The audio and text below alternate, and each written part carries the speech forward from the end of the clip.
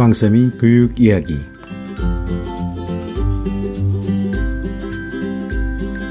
안녕하세요. 왕쌤 한한근입니다. 자소서 이야기를 제가 매일 드리고 있죠. 이 자소서는 사실 입시에 아주 중요한 자료가 됩니다.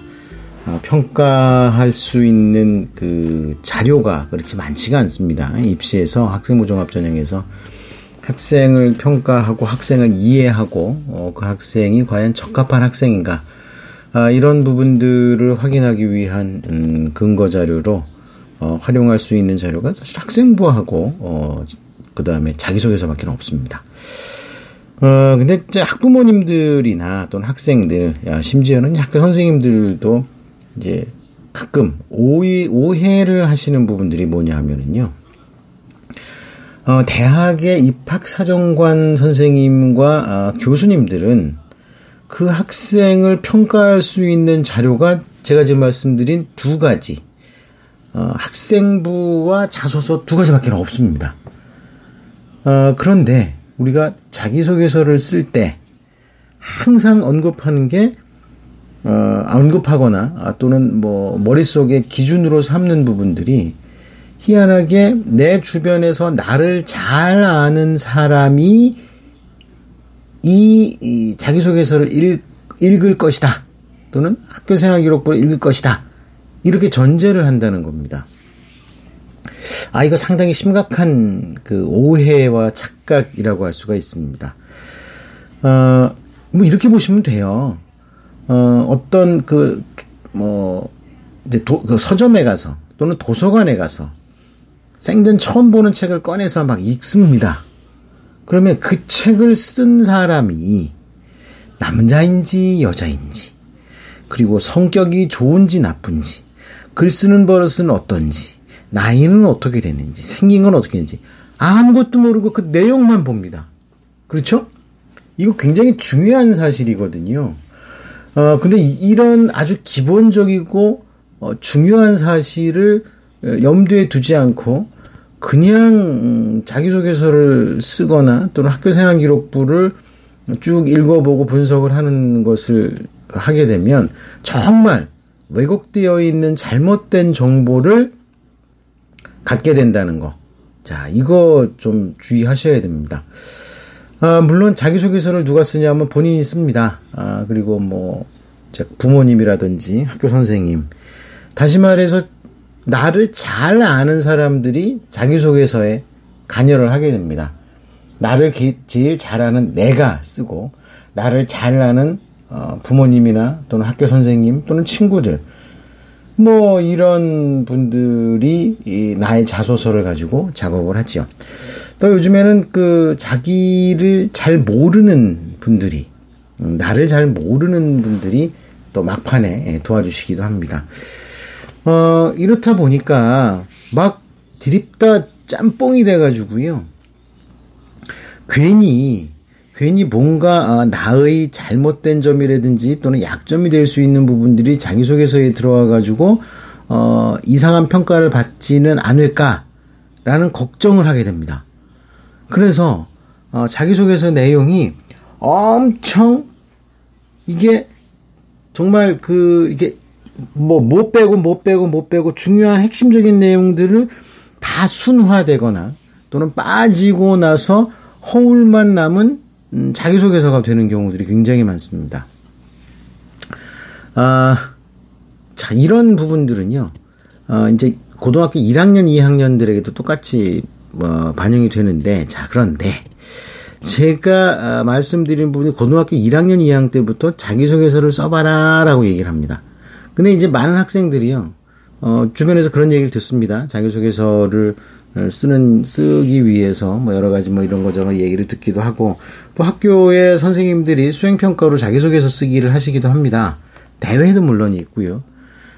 자, 그런데 이런 그 자기소개서를 쓰면서 고등학교 1학년, 2학년들조차도 그렇게 막연한 진실만을 담아내려고 노력을 합니다. 혹시라도 거짓된 부분들이라든지 과장된 부분들이 나오면은 그거를 냉큼 알아채고 입학사정관이나 교수님들이 낙방에 도장을 찍을까봐 막 그렇게 겁을 낸다는 거죠. 그런데 고등학교 1학년, 2학년이 써보는 자기소개서와 3학년이 쓴 자기소개서는 전혀 다릅니다.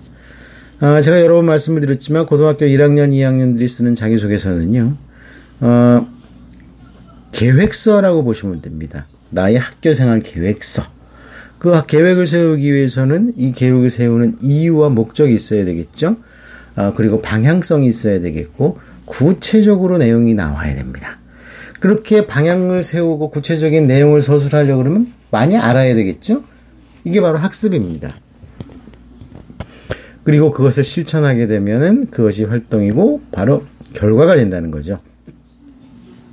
자, 이렇게 생각을 하게 되면 고등학교 1학년 때와 2학년 때는 내가 이렇게 생활을 할 예정이다라고 하는 겁니다. 예를 들어서 1학년 2학기 때 자기소개서를 쓰면 끼케봐야 고등학교 생활 반년 한 거 가지고 무슨 자기소개서입니까? 물론 대회에 참가하거나 한다 그러면 제한적으로 써야 되겠지만 나의 고등학교 생활이 충실하고도 입시에 적합하게 만들어지려면 1학년, 2학년 때는 좋은 계획서로 준비를 하는 것이 맞습니다. 그리고 고등학교 3학년 때는요. 자, 오늘 말씀드리려고 하는 핵심이 바로 여기 있었습니다. 고등학교 3학년들이 쓰는 자기소개서는요. 분명해야 됩니다. 그 내용을 읽을 때 얘는 누구다 라는 이미지가 확 머리에 들어와 박히도록 만들어야 됩니다. 그런데 성적이 아주 좋은 학생들 같은 경우요.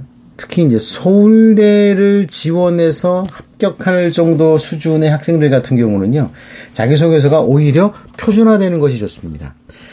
서울대의 학생부 종합전형 안내서, 학생부 종합전형 가이드에 보면 거기에 표준적인 정답을 쓰는 방법들이 잘 나열이 되어 있습니다.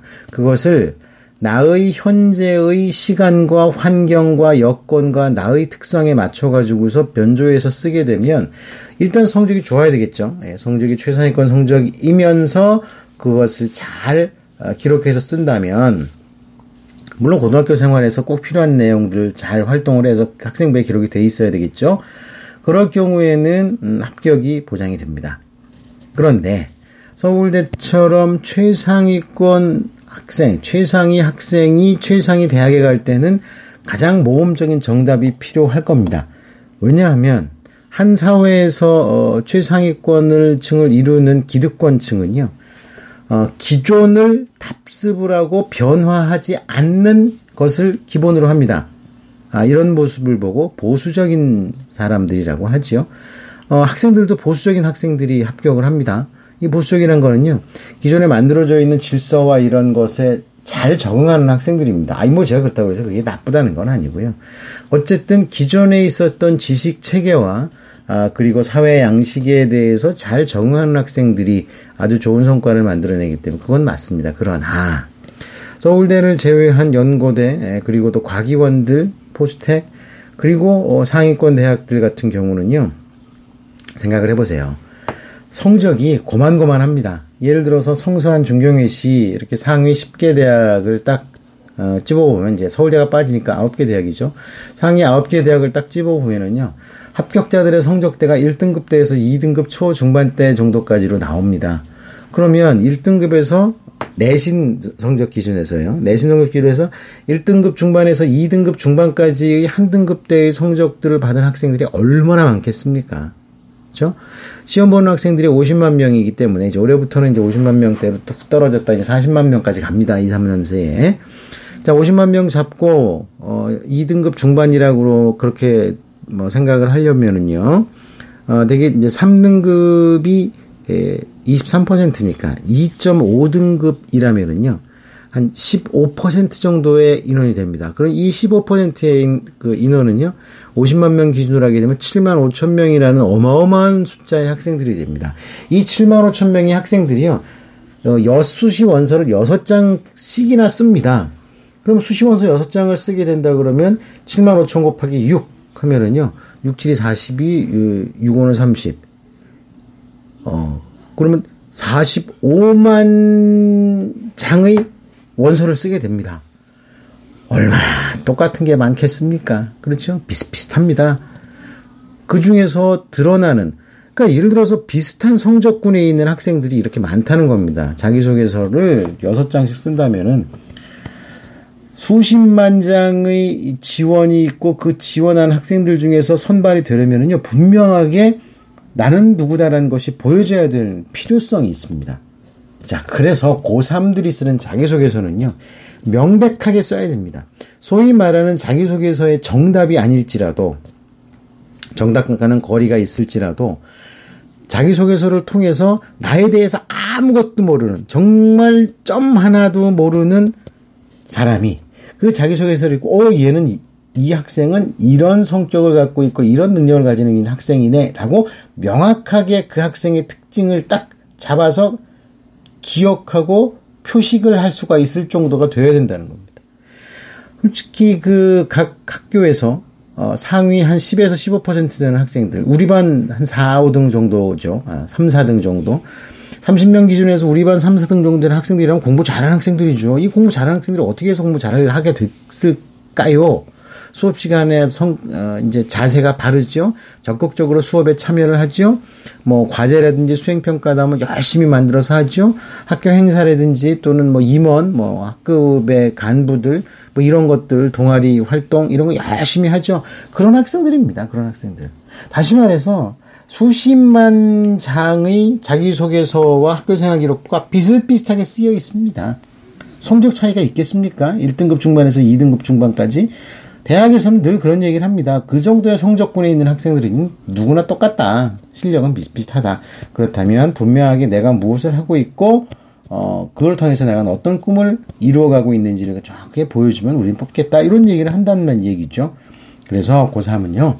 명백하게 전혀 나를 모르는 사람들이 그 자기소개서와 학생부를 보고 나를 명확하게 인식할 수 있도록 분명한 컨셉이 잡혀져야 됩니다. 그런데 제가 자소서를 갖다 보면은요, 많은 학생들이 정답에 가까운 자기소개서를 씁니다. 성실히 공부해서 많은 친구들과 함께 친구들의 뭐 어려움을 내가 도와주고, 그리고 열심히 공부해서 우리 동아리가 많은 학생들, 주변 사람들의 칭찬을 받았고, 그 다음에 시험 공부를 처음에는 대충 건성건성 하다가 학년이 올라가면서 정말 열심히 교과서를 몇 번씩 보고 문제집도 뭐 한 번에 의자에 앉으면 5시간, 10시간씩 움직이지 않는 그런 노력으로 성적을 뭐 어쩌라고 하는 겁니까? 그 정도 하는 학생들은요, 소위 상위 10개 대학을 목표로 하는 7만 5천 명의 학생들이 모두 공통적으로 하는 겁니다. 자, 그러면 대학에서 알고 싶은 것은 남들하고 똑같이 하는 그것을 요구하는 것이 아닙니다. 남들하고 똑같이 하는 그것이라고 이야기를 한다면, 생각을 해보세요. 남들하고 똑같이 하는 그거는 제가 늘 말씀을 드리지만 이거는 수능시험이죠. 그렇죠? 이미 나와 있던 많은 정보와 자료들을 내 것으로 머릿속에 다 넣어두었다가 필요한 정보를 꺼내가지고서 정확한 정답을 찾아내는 과정. 이게 뭐 사소하다거나 또는 별 의미가 없다거나 이런 의미는 아닙니다. 어쨌든 그렇게 정답을 잘 찾아나가는 학생과 또 학교 생활을 하면서 자기 나름대로의 그 노력과 열정으로 새로운 가치와 의미를 만들어 나가는 학생. 자, 학생부 종합전형은 최소한 후자를 선택을 하고요. 그 다음에 수능은 전자를 선택을 합니다. 자, 자기소개서에 대해서 자기소개서 특강. 오늘 이제 4번째 시간인가요? 예. 자기소개서는 나를 전혀 모르고 앞으로도 전혀 모를 사람들이 자기소개서의 내용과 학생부 내용만 보고 판단을 한다. 때문에 절대 쫄지 마라. 내가 어떤 사람인지는 내가 지금 써내는 자기소개서를 통해서 일단 규정지어진다. 자, 요렇게 분명히 아시면 됩니다. 그리고 고등학교 1학년과 2학년은요, 3학년하고 전혀 다릅니다. 3학년은 있는 결과를 중심으로 해서 그것을 어떻게 해석하고 포장하느냐가 관건이라면, 고등학교 1학년, 2학년은요, 앞으로 2년간 또는 앞으로 1년간의 나의 학습과 진로, 그리고 나의 꿈을 이루기 위한 노력의 예상 설계도를 만드는 겁니다. 그래서 그것과 똑같이 맞추진 못하더라도 최대한 근접하도록 노력을 하는 것이 바로 중요한 과정이다. 자, 이렇게 생각을 하시면 딱 맞습니다. 자, 오늘은 자소서 컨셉 어떻게 잡는지, 자, 요 말씀을 먼저 드렸습니다.